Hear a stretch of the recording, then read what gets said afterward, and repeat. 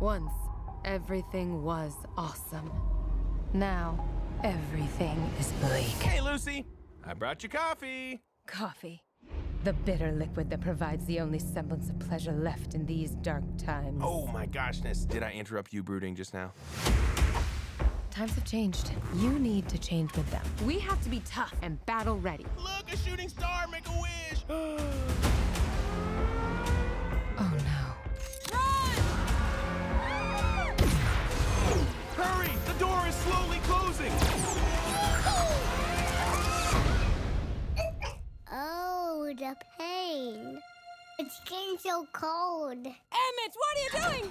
Hooray! See, that wasn't so bad. Nothing got in. Ah! Something got in. I'm General Mayhem. Bring me your fiercest leader. Lucy! Emmett! Hello, everybody, and welcome back to the Toy Photographers Podcast, the official podcast of ToyPhotographers.com. My name is James Garcia, and I have an exciting show for you today because I have two very exciting returning guests.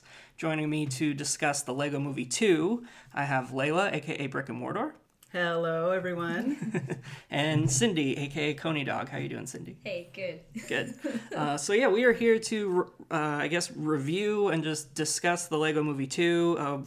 You know that it's not everywhere yet and not everyone has had a chance to see it, so we're going to talk non-spoilers for a little while and then jump into like a spoiler section later. I'll make it very clear when that does happen, and we will try our best not to spoil anything before then.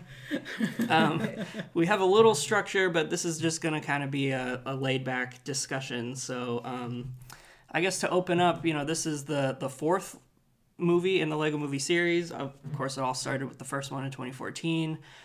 Briefly, what have you guys thought of the first Lego Movie and then the two spin-offs, Lego Batman and Lego Ninjago? I remember the first Lego Movie, not really into it, thinking it was going to be kind of lame. So I had very low expectations. And so when we went to see it, I was pleasantly surprised. I thought it was really smart and fast-paced and beautiful and just funny. And I laughed a lot. I thought it was geared toward, making the adults laugh as well as the kids laugh. So. Right. Yeah. What about you, Cindy? I can't believe that was 5 years ago. Right. I'm a little freaked out by that. 2014. Yeah. Wow. But yeah, same thing. I didn't have high expectations for it. And then it ended up being really good, and it was so fast-paced that I wanted to see it again because I don't think I got all the jokes. And I think we did actually go see it the next week, didn't we? I think we saw it twice in the theater. Yeah. And then we just recently rewatched it on Nice. on Friday, I think. Does it still hold up for you guys? It still holds up. It's still really, really good. That first one was really well done. It's something really special. I remember when they first announced the Lego Movie, just the general consensus was, why are we doing this? Right? Nobody's asking for this. It's such a stupid cash grab. And then it came out and everybody was like, wow, this is actually really special. And I remember being kind of in the opposite camp leading up to it. I feel like I had the idea of no, this could be really good and nobody is taking it seriously. Not to say ooh, I was right and everybody else was wrong, but But you were right. Right, but I think I was more just open and excited for it, I guess, and then was, pleasantly surprised that it was as special as it was. And I think that the fact that I was thinking about this in terms of other movies that have been based on toys. We've had the Transformers movies, we've had the G.I. Joe movies, and how those just don't really adhere to the spirit of the toy or what the fans want or what they love about those things. And what I really liked about the first Lego Movie was that it did embrace all of those things. It did say embrace play and the whole master building thing and all of that stuff. I feel like on top of it being a good movie also really spoke to Lego fans and what we wanted and knew was special about Lego to begin with. And all of the meta stuff that went into that with the father and son storyline and everything. So jumping off of that, once you guys saw the Lego Movie and were surprised by it, were you happy to see the two spin-offs or was it just a little too much going on? How did you feel about the now Lego franchise once it started? I think I was definitely excited to see, because what came next? The Batman? Yeah, it was Lego Batman and then Ninjago. Yeah. I was definitely excited to see you know, what would come next. And I actually didn't like the Batman one. Oh, really? Was a little too I love fast. that one, actually. Yeah, it was a little over the top with the jokes. And like, he, okay, I need to stop laughing now. Like, more substance. What do you think? I don't really remember them. Yeah. I remember being really excited for the Batman one, and then it was okay. Like, it was pretty good. It was enjoyable. The Ninjago one I really liked. I thought it was beautiful. Yeah, I really loved the Lego Batman movie, and that's the one I've probably rewatched the most. Just like as a comic book fan and a Batman fan, how it like deconstructs all of the Batman stuff. You know, I like what it does with that.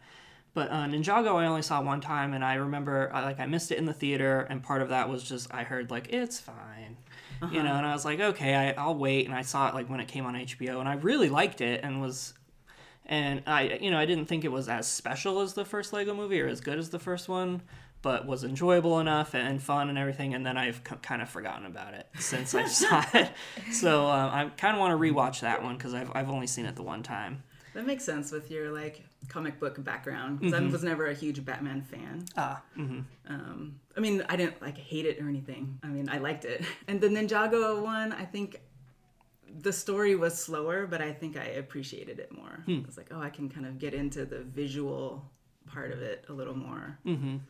That makes sense. It's beautiful.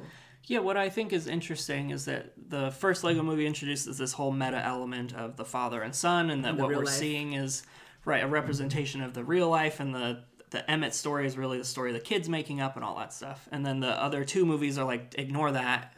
Now we're just totally in this Lego world. In the story. Right. And the second movie, I definitely leans into the meta real world story more, which we can definitely talk about. In the lead up to the Lego Movie 2, were you guys excited about it? I'm sure you saw the trailers, and obviously we've been collecting all the minifigs and talking about the sets and stuff. So leading up to the new movie, were you guys excited to see it? Yeah. I didn't realize it was coming out until like a month ago. So it was fast excitement. Yeah, I was surprised that there was going to be one. So I was like, oh, okay. And I was definitely excited. And the trailers were really fun. Yeah, the trailers were great. However, the sets that the pre-movie release sets, I was like, I wasn't too excited about, because in the movie it's got like the Duplo side, the little sisters side, and so a lot of that are in the sets. Right. Which I'm not like the Friends dolls instead of minifigs and stuff like that. Yeah. So then again, I was like, well, I'm not going to set my expectations too high. What about you, Cindy? I guess I was excited. Yeah. I wanted to see it, definitely. Yeah. Trailers made it look like it was fun. Yeah, I agree. I was I feel like I again was like super excited for this one just because I pay so much attention to the movie news and everything that like the second they announced this one I was thinking, okay, who's doing it? Who's in it? I watched all the casting stuff, so but same kind of thing. I was like, okay, let's hope they can do the first movie justice and what are we going to do with these characters now that we've like 5 years is such a long time, right? So I was excited to see it too, and I really liked it. So once I saw it yesterday, so I've got like it's fresh 30 hours of since I saw it, so it's still pretty fresh in my mind. But I do feel like it's kind of like the first one was. You have to see it again to get all of the stuff that was happening in the background and all of the little jokes and stuff like that. I know, we almost should have watched it again because then we watched the Lego movie, the first one, and so now like that's fresher in our minds. So I'm like, oh, we're gonna get it confused. Because it's better. Oh! Spoiler alert for Cindy's. Oh wait, spoiler alert. I'm sorry, that's later in the program. I think too. So the first Lego movie, I think I wasn't into it because I didn't know the characters, and I was like, well, who's Emmett? Who's this Lucy chick or Wild Style? Whereas, when Lego releases sets, usually it's a franchise that and it's like, well, yeah, Lord of the Rings, so you get excited about those characters or whatever. And so I think because I didn't know the characters before, I wasn't that excited about the first movie. And now the second movie, there's character development and we know. So I think I was excited to be like, okay, well, yeah, how are they going to what's going develop? on now? Yeah. now that we've all seen the movie, our first, without spoiling anything, our first impressions. What did you guys think of the movie in general? Cindy, you kind of spoiled your opinion already, so let's start with you. It was a good movie. I'm glad I went. I enjoyed myself. It was a good time, but it wasn't. I don't know. It wasn't great. I'm sorry. No, don't be sorry. I'm glad that we have, a differing opinion. Differing opinions and something to discuss instead of just sitting here for 2 hours going, everything is awesome. Everything is awesome. It's pretty awesome. I loved it, actually. Yeah, I thought it was really funny. Actually, since we've like kind of mucked ourselves up with rewatching the first one, I have them mixed up. But when I was watching Lego Movie 2, I thought that it was smarter writing. It felt that way. And I thought it was really funny, especially at the beginning. I was just laughing the whole time. And then no spoilers, but... It definitely slows down a little. Down. Yeah, there's a lull in the middle. It started strong. Yeah. It started strong. Yep, I'll give it that. Yeah. Definitely worth seeing. For sure, if you're a Lego fan, obviously. Oh, even if you're not, it was still enjoyable. Yeah. It was fun. We took someone who's not a Lego fan, and she said she really liked it. Yeah. Sweet. Yeah. Yeah, and just to give my general thoughts too, I really, really enjoyed it. I don't know if I loved it. I feel like I have to see it again to really, it's like the second it started, I was super into it. I laughed throughout. But then I walked away just going like, yep, that was enjoyable. And I didn't really think about it much for the rest of the day. And then today, the more I thought about it, maybe just leading up because of the podcast, I was thinking of things like, well, that was actually really good. And I listened to some other podcast reviews and stuff like that too, and got some other opinions. And it's definitely a movie I need to sit with a little bit more, but I do think it's really enjoyable and really worth seeing and a good follow-up to the original. I think so too. Yeah, I think it does some good things with building on some of the ideas from the original one while also taking the story in some new directions. Definitely has some surprises and twists that we can talk about.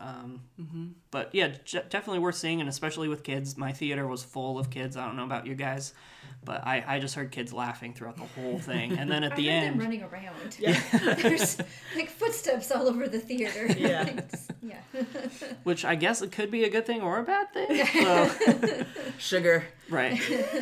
Yeah, and then at the end of my movie screening, the the credits are going, and it's got like the best credits song and credit sequence. The credits were great. Where it's definitely like worth sitting through the credits. Wait, but I like Lego Movie 1 credits better. Oh my gosh, what a hater! I know. I did though. After we watched that, I was like, they're still great. I like them both, but say by 5%, Lego Movie 1.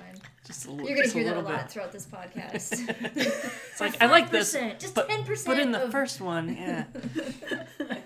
Yeah, and there are definitely some threads that continue in this one from the first one, and like repeating. It's kind of made me think of like the Back to the Future movies, how they'll have the same kind of scenario but flipped. Right. So it'll be like, okay, he's still going to the diner and Biff is there, but now they're different. So this one kind of had a similar vibe of like, I guess I can't talk specific story beats, but like, I recognize the story beat from the first one, but now it's reversed or flipped on its head in some way. So I thought that was interesting. They definitely, I think it was creative in the way they added new things, but also kept the same theme. So that was nice to have some consistency. Yeah, absolutely. One thing that I feel like is worse than the first time around is the like just visually and the creativity that goes into the visuals. I remember the first one, part of what made it so special was how creative they used the Lego world and the Lego ideas, and I think of specific things like when Vitruvius dies and he comes back as a little ghost on a string, or like Metalbeard's ship at one point that like zoom out and we see just a little somebody going like like little touches like that. I feel like, or like one of my favorite shots is Emmett like taking a shower and the water is all these little ones, like the bubbles are all these little clear bricks and then they turn into the ice cream topper for soap, and just those visual touches that I feel like are kind of less apparent definitely in the spin-offs, and then I noticed it in this one too, that there were a couple really clever things like that, but probably not as many as were crammed into the original. That's part of my hating. It's like, come on, guys. I really liked that creativity, that originality that came from it, and this one sort of, I don't know, just didn't have a lot of that to it. Yeah, and I think of specific things like how in the first one, the ocean water that they do complete with Lego bricks, and it's really kind of weird to see how they pull it off. And then now it's just like, well, water looks like water, and you know, like little things like that. I feel like I don't want to say they get like lazier on, but they pay less attention and less. It seemed like detail. I can think of a specific scene where they're walking, and they it's almost like they wanted to make it like a stop motion section, like their creative section, but they didn't like finish it very well, and it was really awkward. I don't know. Which scene? Oh, yeah, we'll have to talk about that. It wouldn't be a spoiler scene. It was just they did a cutaway to a bunch of them walking across something, and they made it look like it was stop motion, but then they just really didn't do a great job of it. So it was like really like. Sorry, sorry to the creative director on that. Yeah, this one was directed by Mike Mitchell. So. Just pulling up the Wikipedia here. So the first one was written and directed by Phil Lord and Chris Miller, who just have like the Midas touch when it comes to Hollywood stuff. They're really good at turning like stupid ideas on paper into great movies. Like the the first Lego movie, the 21 Jump Street movies, Cloudy with a Chance of Meatballs. They were originally directing Solo, and then there was all that behind the scenes drama. But so they wrote this one but didn't direct this one. Okay. Mike Mitchell directed this one, and his credits include the Trolls movie that came out last year or 2016, the SpongeBob movie Sponge Out of Water, Alvin and the Chipmunks Chipwrecked. The fourth Shrek movie, Sky High, which I think is actually an underappreciated live-action superhero movie. So not as good credits, I would say, and I feel like the fact that Phil Lord and Chris Miller didn't direct this one probably is a reason for those creative gaps, I guess. Or I'm just curious, like, if that has any, because they've only directed the first one, but like produced the two spinoffs and then wrote this one. So, so I wonder. I'm guessing it's no coincidence that the one they directed is the one that we all like the most. So, we've kind of talked our way around the movie, but let's just jump into spoilers. So, if you guys haven't seen the Lego Movie, we definitely recommend going and checking it out. And then when you do see it, come back, listen to the rest of this podcast, comment on the blog post so we can get your thoughts on the movie, and then we'll talk about spoilers.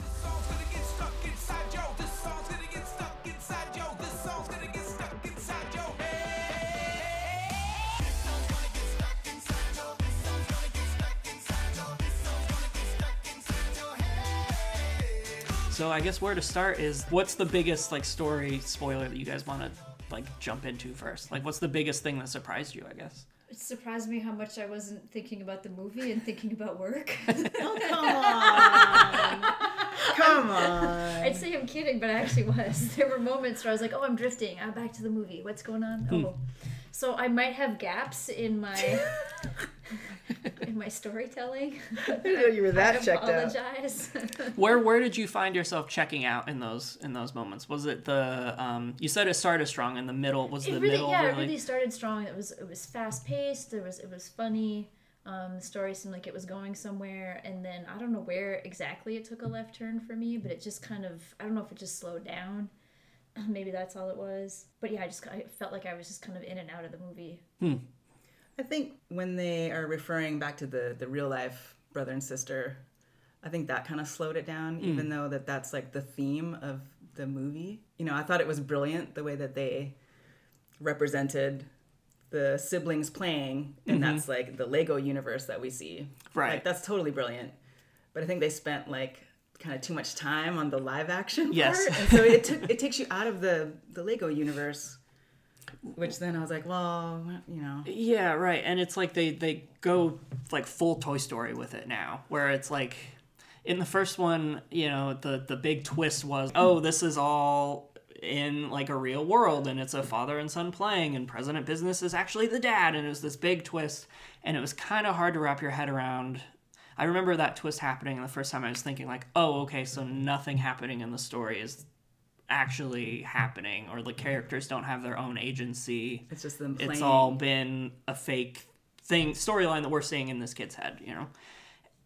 And this movie just makes that way more complicated by zooming out even more, and we see that, like, okay, yes, the brother and sister are playing now, but, like, Emmett, I guess I'm thinking specifically of, like, the very towards the, like, we're jumping way ahead, but towards the end when they're under the dryer. Right. And it's like, okay, so are they actually toys walking around and fighting each other under this thing? And like, it's like they're Toy Story characters, but they're all Buzz. Like, they don't realize that they're toys, and it just it was really hard for me to keep straight, like, going back and forth between the two and what was actually happening and what wasn't. And I think it's funny, even Rex's character is like, it doesn't really make sense, just go with it, right. like all the time travel stuff and everything. On one level, I appreciate the way that they leaned more into the meta stuff, especially.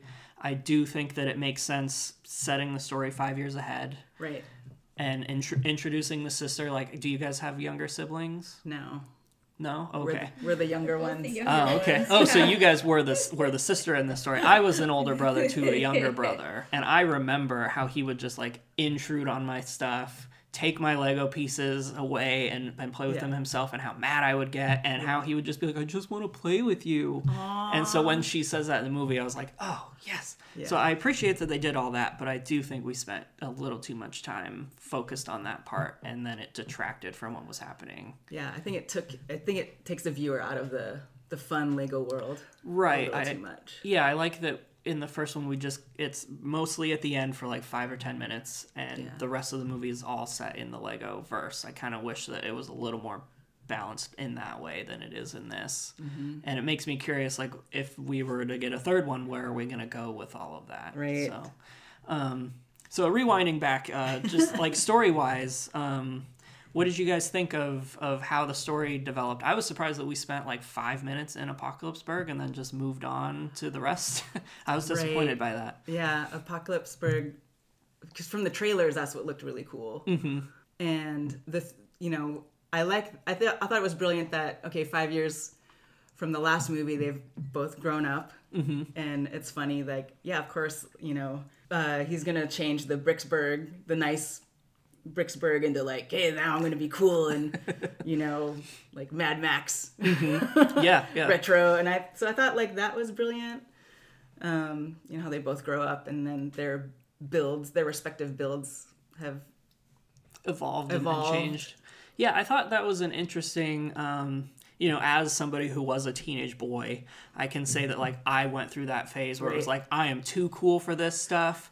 I got to take myself seriously and manly and tough, and I like that the Apocalypseburg really represents all of that, and how he views his sister coming in as, like, invading on his space and destroying everything that he built and all of that. So, like, I remember that feeling of, like, I'm too serious for this. And, like, all Lego collectors and fans kind of go through this dark ages, right? Where it's like, we're too cool for this. Yeah. And I feel him going in that direction a little bit. It's like how he, and I guess it's represented through Rex, how Rex will talk about, like, serious movies that you can only watch when you're older. And, so I definitely went through that phase. So I thought that was a funny storyline to include. Yeah. You guys are kind of making me like the movie now, because I didn't know all that. I think, all so that happens when you pay attention to the whole thing. I guess so. Yeah, all the parallels I thought were brilliant.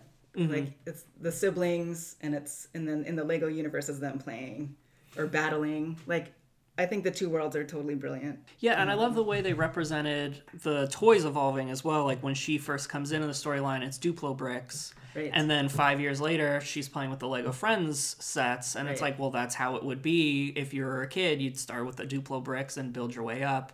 Yeah. I like that, like, I forget which character sees the, General Mayhem coming in, like, they've evolved. Because it's like, well, they're not playing with Duplo anymore. So I thought that was really smart. I definitely want to talk about the villain, and that the villain is essentially, like, toxic masculinity, and the villain is kind of, like, Rex, we come to find out is actually the villain and has been manipulating Emmett to destroy this wedding that's happening, because he doesn't want that and wants everything to be tough and manly, and how it comes out that, like, he's actually future Emmett who's been toughened. And I really liked that twist, and I was really surprised by that. What did you guys think? Oh, I didn't put that together. So the villain is Rex, and because it's not General Mayhem, Right. right? Ooh, that's good. Yeah, I didn't think about that, but I did along that line. I appreciated where the Queen. No, I guess it was General Mayhem saying, "Well, who's the leader?" Mm-hmm. Right, and then everyone's like, "Oh, it's Emmett." But then Wildstyle was like, well, I did all the hard work. Right. I did all the cool, tough stuff. And they really, did a good job, I think, pointing out, well, as the woman, you did all the tough stuff, but he got the all the helpless credit. male gets all the credit, and he's your leader. Yeah, I thought the movie was really smart about the gender roles and the not gender roles, but our preconceived notions of what gender roles are, and breaking through the glass ceiling and all that stuff, and yeah, the fact that Emmett was the hapless idiot sidekick in the last one, but he gets all the glory and just more awareness. Yeah. Just basic feminism. Right, and I like that the general theme of the movie is saying everything doesn't have to be dark and bleak, and that I thought the theme was be nice to your sister. I mean that too, I guess. I must have checked out a lot during this movie. So the time travel doesn't make any sense, right? I can't wrap my head around that because I'm as confused about them moving themselves, but then they're part of the creation of play. It really was all over the place. Was that the brothers? Yeah, was that the brother storyline at all? Because there is a moment where we see. It might be during Rex's flashback talking about his origin story, and he's laying under the dust planet under the Dryar system. Right, that was brilliant. Yeah, that was really great. smart. Yeah, all those puns are brilliant. Yes. Yeah, the Armageddon, and yeah, I loved. And the Sistar system, I think, is the sister system. Yep. Right. Yep. Isn't there the Band-Aid? That's from the first one. Oh shoot! See, Craggle. Yeah, and I liked the idea of the stair gate and how that they I was talking about the Toy Story thing earlier, and that they understand that there's this other world outside that controls them, but they don't understand that we are toys and those are people. It's just they perceive these things as celestial events. I just understood the hand. Yeah, exactly. The hand from the first one. Cindy! God, is the hand. I just got that. Wow. Yeah, and so I like that. Upstairs. Yeah, so I like that, the idea of the stair gate and how it's once you leave the basement, they have no idea what's out there, and I liked that idea, and that the time travel thing is really confusing, and like I said, I like that Rex is basically forget about it, don't even think about it, but it is okay. Oh, I feel like I got sidetracked. There is a moment when we're seeing that flashback where the brother says something I'm working on a time travel storyline you wouldn't understand. He says that to his little sister. So the Rex storyline is part of what the kid is coming up with, but at the same time, the characters do have their own agendas and agency that have nothing to do with the kids on the. It's really confusing. It's an easy way out for the writers. That's what it comes to down be to. Just hey, forget we it. don't know how to make this time travel thing work correctly, and we don't have time or budget to do that, so let's just make it a big joke. Well, I thought it was so. Remember in the beginning, Lucy wanted Emmett to grow up. Yeah, she wanted him to be more tough. Yeah. More tough. And then we get the Rex character, and he turns out to not be that great of a person. And and then Lucy's like, oh, never mind. I wish I hadn't wished that. Right. I love that, she tells him that right before she gets kidnapped. And then the second that she sees him, with the stubble dots and he's acting a little more like Rex, she's immediately like, oh, I don't like this. There's no moment. I thought it was going to be one of those things where, she's kind of into Rex, which makes Emmett want to be more tough. And then, but I like that it was, immediately she's like, oh, you're not yourself anymore. And I liked that. That is a really driving force for her character, that she's like, oh, I don't want you to, I miss the person that you were, not the person that I wanted you to be, or whatever. I think that's definitely an underlying message of having expectations of people and right. or projecting what you think they should be, and that's not really a great thing to do. Right, exactly. And that you like maybe will miss the person that they were once they're gone or once they've changed for you or whatever. I like that. The time travel confusion aside, what did you think of the idea of Emmett becoming so dark and gritty that he becomes somebody like Rex? And what did you think of the Rex character? I'm not a fan. Maybe because he was so the toxic masculinity. Yeah, he was so like, over the gosh. top. See, and I guess I didn't see it that way either during the movie. I liked the dinosaurs. I liked that he went back and picked up all those dinosaurs. They were funny. Like, that was really funny. I love the way that like they would growl and we'd see the captions. I thought that was really a smart way to do that. Do you think that had to do with like Chris Pratt being in Jurassic Park? Like, Yeah. Oh yeah, totally. Synapses are happening for me here, people. I think that's definitely an inside joke, which is brilliant. Oh, see, I just got that. That was Chris Pratt, and he's the raptor trainer. Raptor cowboy, because he was a cowboy in the Magnificent Seven. Oh, I didn't know. They say like even galaxy more. defending Right, from. I'm not smart enough for this movie. This is what I'm learning. Maybe I need some We're gonna pop have to watch it culture again. lessons. Yeah, maybe it's just a movie you need to see it a couple times. Oh. But Yeah, the raptor and the Chris Pratt inside joke was great. yeah, and I thought the idea of him being a future grittier Emmett worked. Like I was a little worried about his character going in, especially because I'm a little Chris Pratted out. I really But you enjoyed. were worried about Rex's. Right. About Rex or yeah, Emmett's. about Rex specifically because like I really enjoyed Chris Pratt in Parks and Rec. I thought that's like the best version of Chris Pratt. And then ever since then, as he's become like a bigger movie star, I've cared less and less about him and I'm getting tired of him. So the fact that I was like, great, we're gonna have 2 Chris Pratts in this movie. But I like that the Rex character is such a joke and that he is such like a pastiche of all these different things that Chris Pratt has done with his career since then and how at the end of the day it's like all of those things have no value. Like that is not what we should be aspiring to, that it's like the Emmett side of him, like the good nice happy side of him that can prevail there. I really liked the idea though of the time travel thing, even if it didn't make sense. I liked when it happened. I was like, ooh, that is surprising and that is interesting.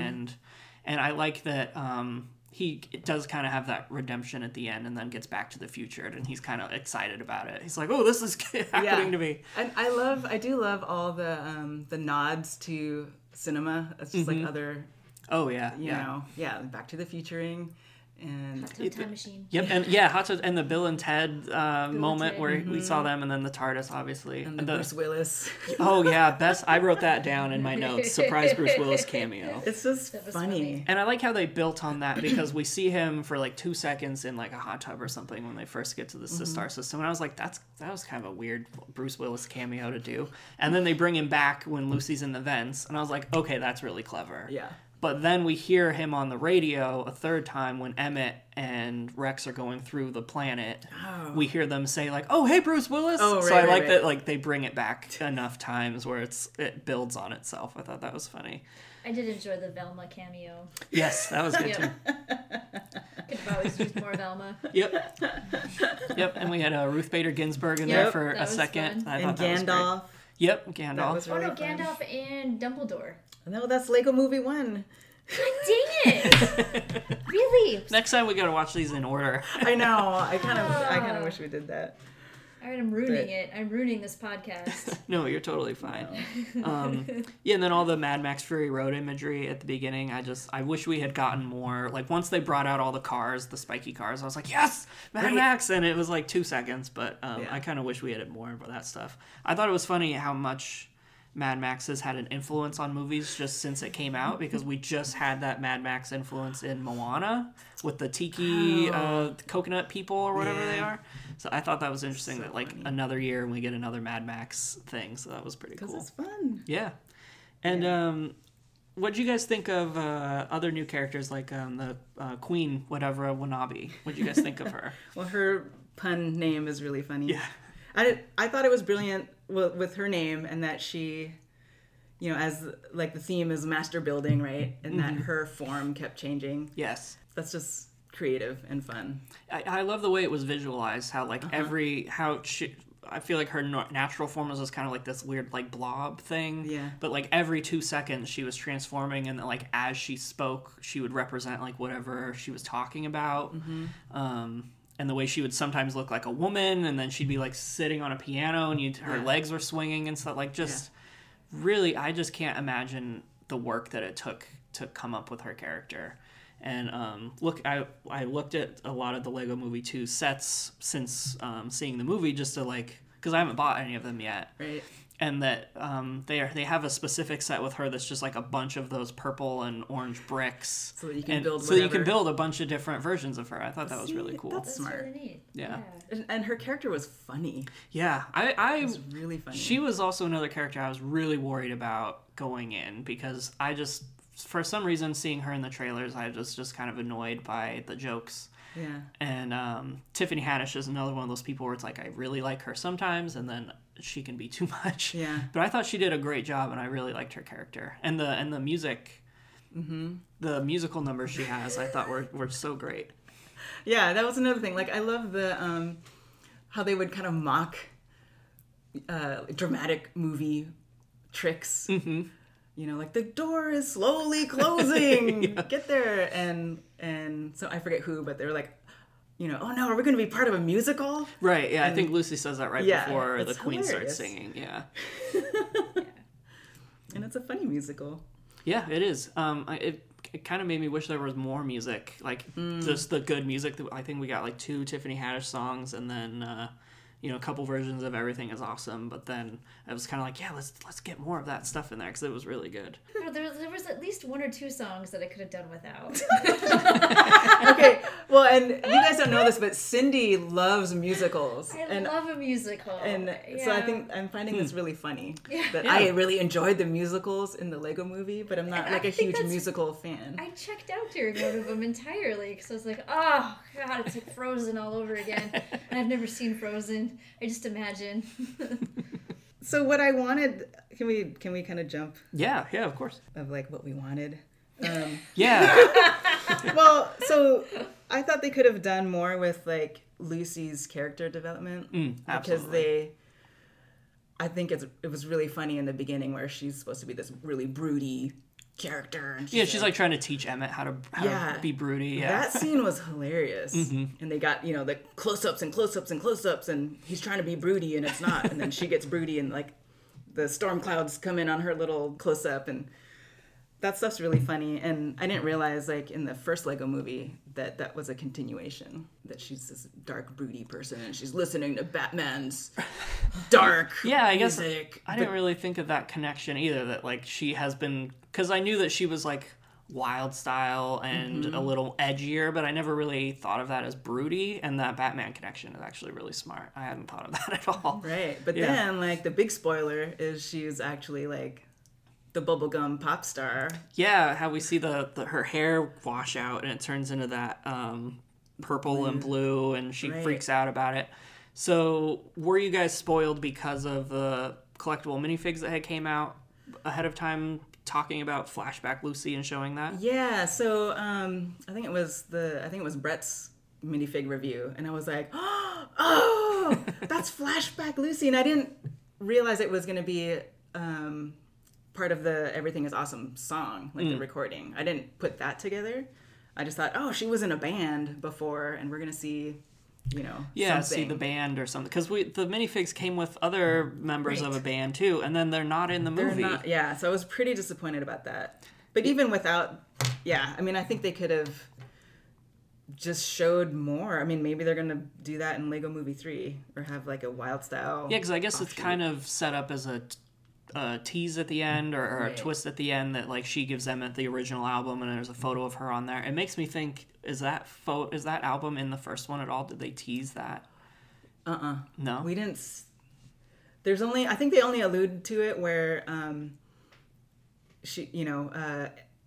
Wild Style's asking Emmett, what's your favorite song? Like, oh, you're not actually the cool special. And then he says, Everything Is Awesome. And then she gives this look of like, oh, no, not that song. It can't be.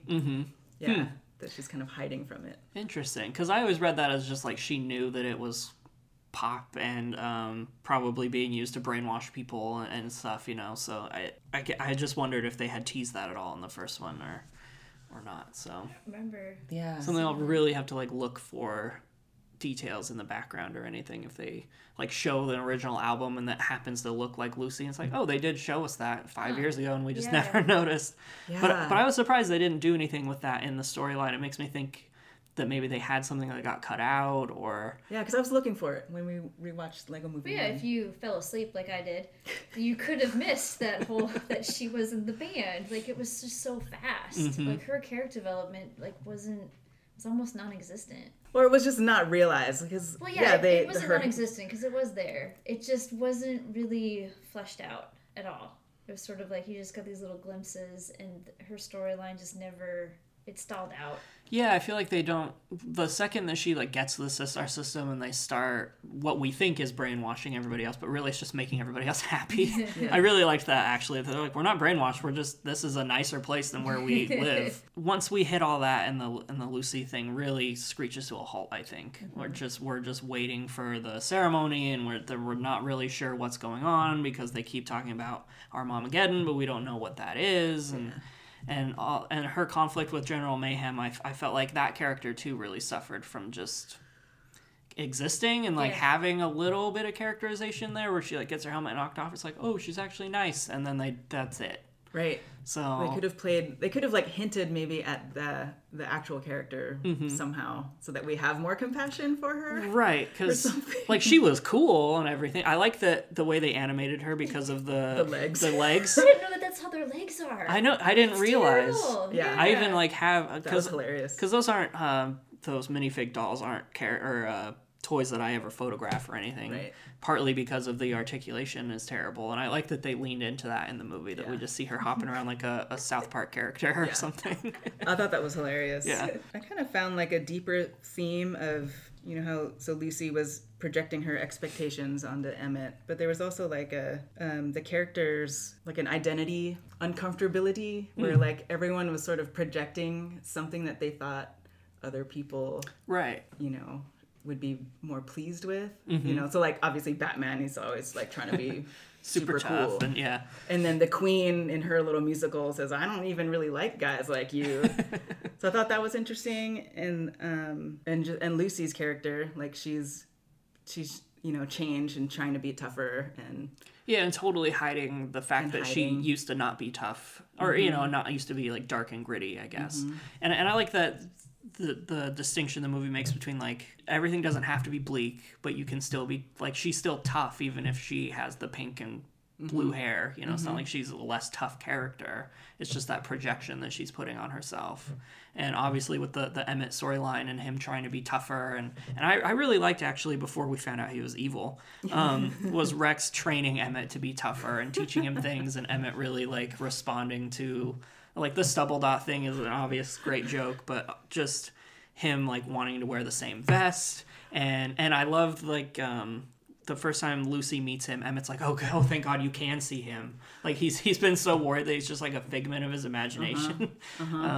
So I really liked the dynamic they had between the two of them, and then that just made the twist better, I think, in my opinion, when we find out. Yeah, and the fact that the Queen, that she keeps whatever she wants, wannabe Queen, what is it? Whatever Wannabe. Yeah.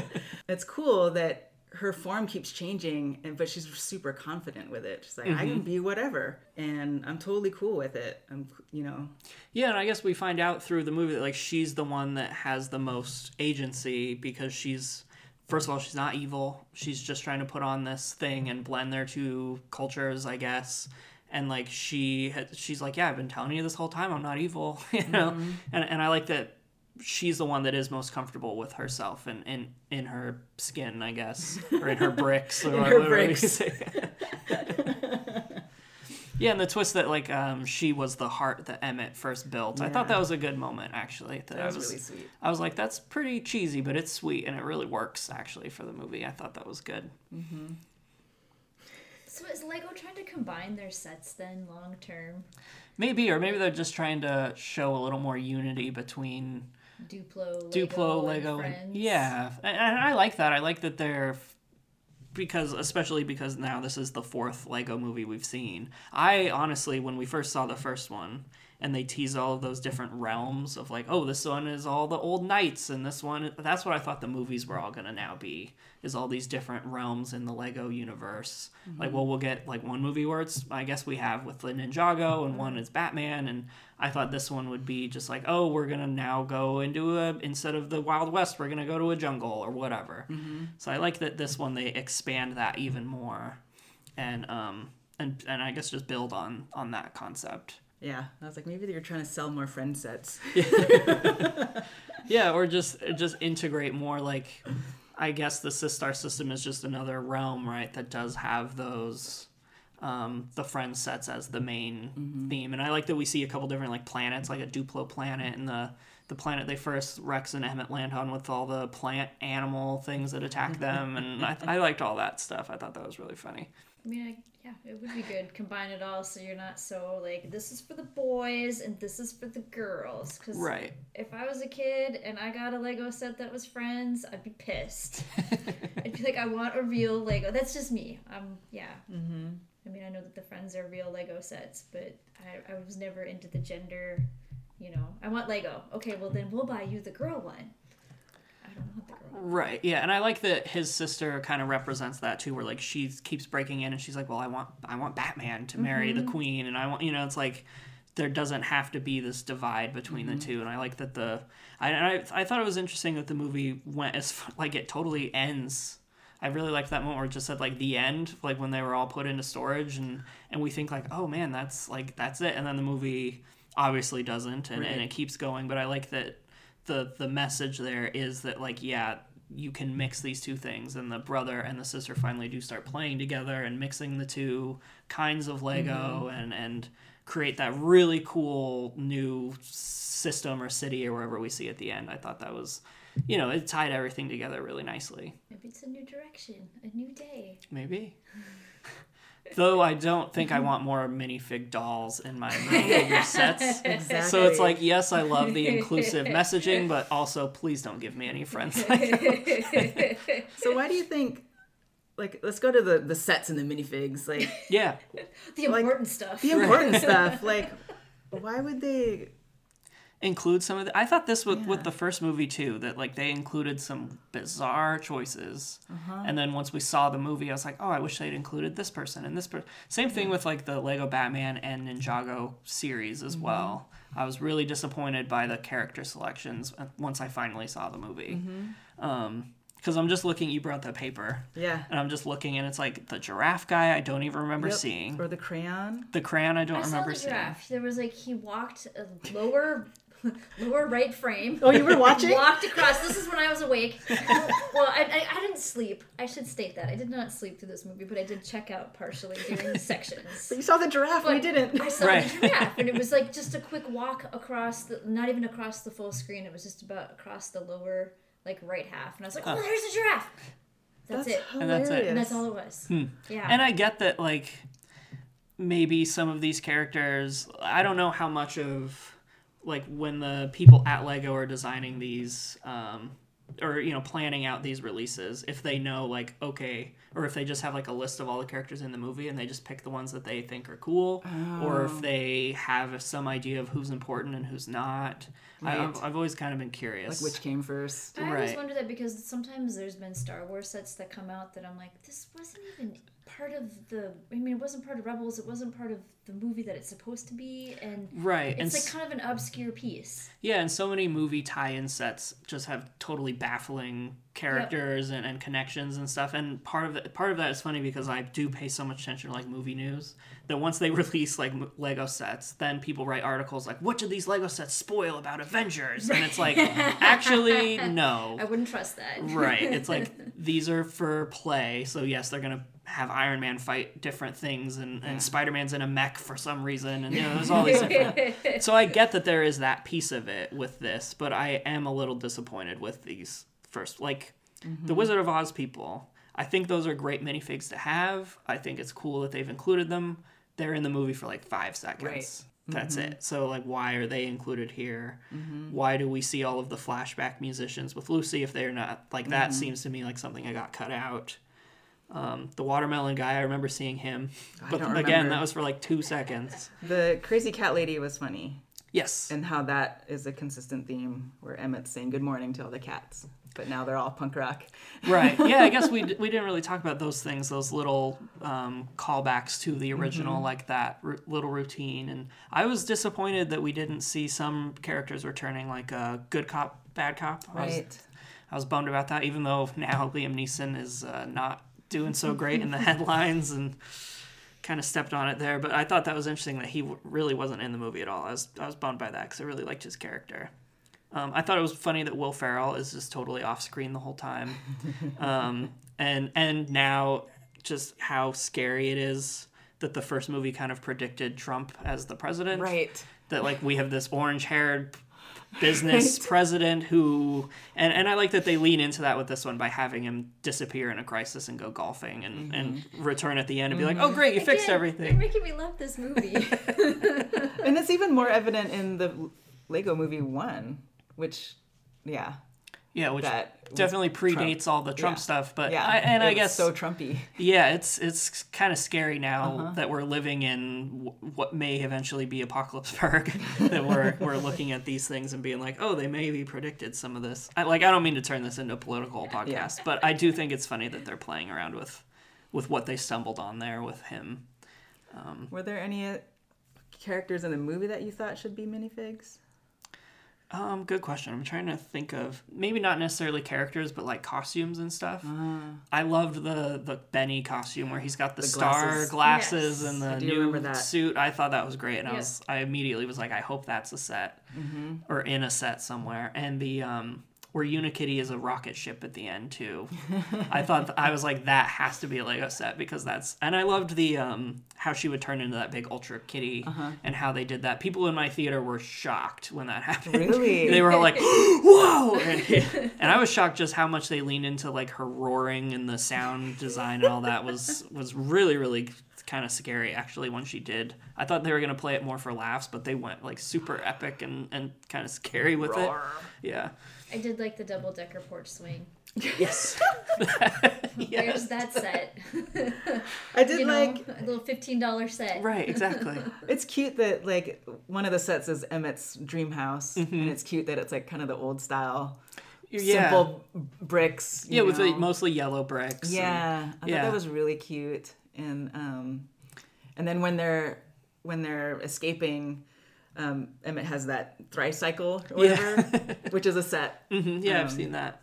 And I love that the house, obviously we've like seen the house with the sets and it's in all the trailers, but I like that once they go into the house, there are all these secret rooms. Oh yeah, the toaster room. And the toaster room. And I was like, a toaster room wouldn't be too bad. And he's like, you can have toasted waffles whenever you want. Yeah, I was like, oh, I wonder if there is a toaster build in one of the sets, but there wasn't.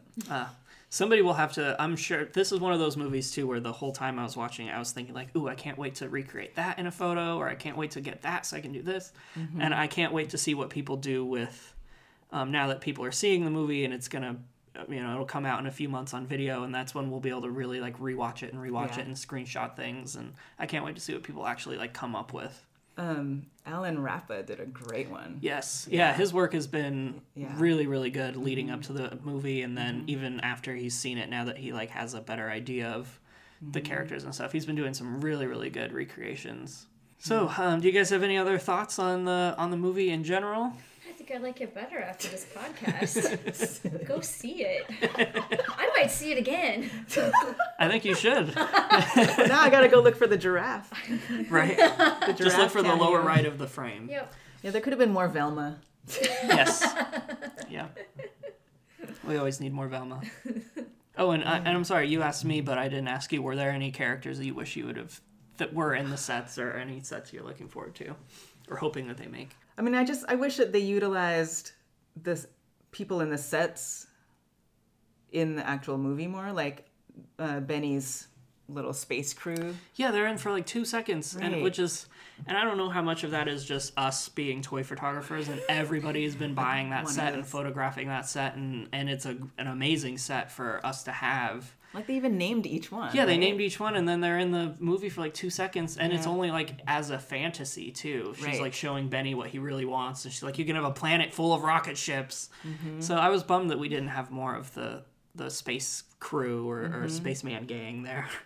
So, but yeah, as far as like a third Lego movie or more upcoming spin-offs, I don't think we have much news about what's coming. And I know that they're working on a Lego Batman sequel. I don't know if that'll happen, but rumor has it they're working on that, so that would be fun. I think it's funny now that Ben Affleck is no longer Batman. Will Arnett has become like the definitive Batman of the last like decade, like since Christian Bale's left, because he's been Batman like 4 times now, which I just think that's really funny. So much better. Yeah, and he's a great Batman, and it's been like the perfect Batman, to be honest. So I just think that's funny that I wish that they would lean into that more and do like a Lego Superman movie and a Lego Justice League, and like they could do so many different things like that, but and better than they've been done. yes, exactly. But looking ahead, are you guys hopeful for a third one, or any other like spin-offs you'd like to see? I mean, sure. Just like wasn't expecting a sequel. You know, and it's always like, well, can the sequel live up to the original? Right. So I always have that. I mean, what can they do with the third one? I think that's hard to do. Yeah. I don't know how excited I'd be about a third one. The writers, I'll if be they honest. do, the writers will have to be really creative to wow us all. Yeah, and I worry now that they're leaning so much into the real world stuff. Like, are we going to go full blown Toy Story with that, or can we just spend more time with the Lego? Because that's like why we go to these, is to be in that world. Yeah, exactly. So we'll see. But this was fun. This was a fun conversation. So thank you guys for coming back onto the show and doing this review. I hope you'll have me back. Wait, there was one other little thing that I wish were minifigs, the sewer babies. Yes, I wasn't saw like that a real... I was surprised they don't even have those in the Apocalypseburg big like $300 set. I was like, that's the place to have like 5 sewer babies. But they do have 2 sewer babies that are in like an accessory pack. I'll show you. Oh. Yeah, I'll put a link on the blog post too so people can see, because the second I saw those in a trailer, I was like, I gotta get me some sewer babies. Right? Isn't that funny? I wonder if that's different for us as toy photographers versus other people who watch the movie. Yeah, I meant to ask some of those. I feel bad now that we're like an hour into this podcast and I'm just realizing. Yeah. Okay, let's pretend. So what you guys think of the movie? But I wanted to ask, like, as toy photographers watching a movie like this is kind of like our art form, like completely fully visualized and realized, and it's fun for me to be in an audience or in a theater with other people who don't probably even know what toy photography is, or maybe thought the Lego movie was a stupid cash grab idea and are seeing like a stop motion Lego movie essentially on the big screen, and in such a big, flashy, fun way too. So like, as toy photographers, what do you guys think of these movies in general? And do you think that you watch them differently because you are a toy photographer? It seemed like, and we touched on this earlier, it seemed like the first Lego movie kind of had better angles, kind of better cinematography. I was going to say, like, the filmmaking itself and cinematography and stuff, I would agree. So I think in that respects, it was more inspiring as a photographer. And I feel like the second movie was kind of more about like master building and creating the sets, which, you know, as toy photographers, we kind of focus on the minifigs and not much as the sets. Mm-hmm. So. Yeah, that's true. I appreciate that in the movies they rough up the Lego so much. Like, they really give scratches and dust and whatever on them, because sometimes my photos are my figures are scratched and sometimes have dust. Yeah, I definitely like that aspect where they recreate it to look like real beat up plastic. Yeah, and it looks really like nice. The kind of photography we could do if we like had the best equipment and the best building capabilities. Like, I like that the way that they put it together, it doesn't just look like every other animated thing. Like, it looks like you can tell that they were like, okay, we're gonna use real Lego pieces, and yes, we're building it in a computer, but we're gonna photograph it as if it were a real Lego build. I've really appreciated that, and there are definitely some moments where I think, like, did they actually, like, the like how you were saying, Cindy, with the stop motion, like, that is clearly like that was really stop motion. Like, when we go into the real world, I guess, and we kind of go out of the Lego world, they are using like real stop motion and stuff like that. So I like that they incorporate those kinds of things. I wonder too, the scene where we go, I forget if it was going into Emmett's house. It was going into some building, Lego building.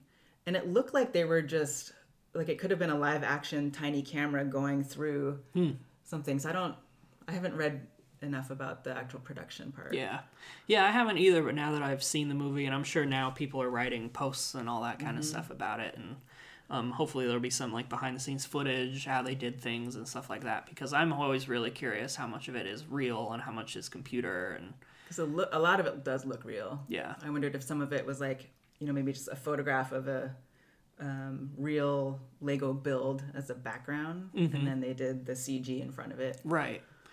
Yeah, because they could totally do that kind of stuff, So maybe they did. It'd be really interesting to see a breakdown of like every set piece or something and how they accomplish that kind of stuff. So, I'm sorry, I have a thought. Going back to like what I'd want to see in a third Lego movie, I'd want there to be like an older brother who's in art school and comes home with his camera, and so throughout the movie you just see a flash of light, and then at the end he's like in this corner with his camera because he's a photographer. Yes. Wouldn't that be great? That would be great. There you go. And it would be like, yes, they're acknowledging us. We made it! And it could be like they would show a minifig being like slightly adjusted to just get the perfect shot, right? The hand turned ever so slightly. Yeah, exactly. The duster. The makeup brush. Maybe fog rolls in and there's a spray can of fog going. Yep. Yeah, just lean into the... Yeah, if they're going to do the real world stuff, you might as well include our awesome toy photography hobby in there. Like, why not? So... But yeah, thank you both for coming on to the show again and doing this with me. This was really fun. Haven't done like a full review like this. I wasn't sure like how it was going to go, but I knew that we would figure it out. So I'm glad that we tried it because this was fun. I know, it was kind of a crazy idea I had earlier. Yeah, you just like I forget like why. I feel like I commented on something. I think you posted something with the characters. Oh, maybe it was my stubble.emmett photo. Yeah. I'm sure that was it. It was that. And I was like, oh, we should, because I was listening to the, I think the podcast about like 2018 in review or something. And you were talking about movie reviews. And I was like, oh, we should do a movie review. Yeah. Yeah, I'm glad that you reached out and asked that. And then it's funny, I said at the time, I was like, yeah, let's do it. And then like a week ago, I realized, the movie's out. We should probably should have planned. The weather got really bad. I know, I had this like fantasy, like, let's go watch it together. And then we jot down our notes or like even record it that day or whatever. I had it all in my head too, that like, we'll go see the movie together and then we'll go and record right after and it'll be this big thing. And I'm curious because the movie hasn't made a ton of money at the box office. Like, it's doing worse than the first movie as far as, like, its opening and everything. And now it's been in theaters a couple weeks. And I pulled up the numbers here. So far, it's grossed $97 million worldwide, which is a lot of money. Don't get me wrong. But the first one. Yeah, and the opening weekend was only $34 million. And the first movie, I'm just pulling it up, grossed... $469 million worldwide total. Oh, wow. And had a $69 million opening weekend. So this opening weekend was like a third as good as the first movie. And I wonder how much of that is this is the fourth one that we've gotten now. So are people like, the Lego thing, like, I get it. And I am curious how much of it was the weather, because like so much of our community was really excited to see this movie and then got snowed in or blizzard or whatever and hasn't been able to see it yet or didn't see it for a while. And I'm very curious, like, if that had any kind of impact. Like, I haven't noticed a ton of people talking about this movie online, even like I haven't either. Our own peeps on Instagram and stuff. Like, how come more people haven't seen this? Well, is it the no spoiler etiquette? Maybe. Yeah, maybe it's like, I've definitely thought of some photo ideas, but I think, I can't take a photo of Emmett under a dryer because that's a twist, or whatever.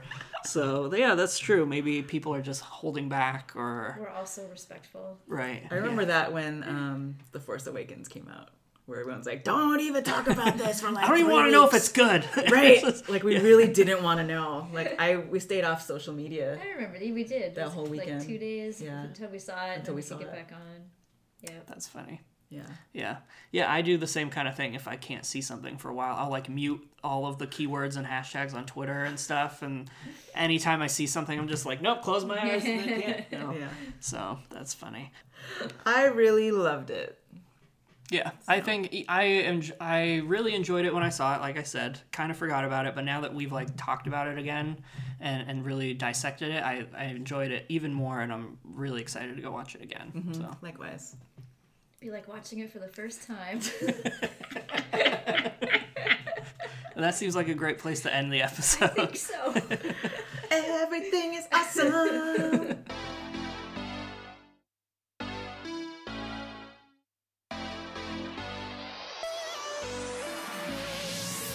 Thank you so much for listening. You can find new episodes of this podcast and daily articles on creativity and toy photography on our website, toyphotographers.com.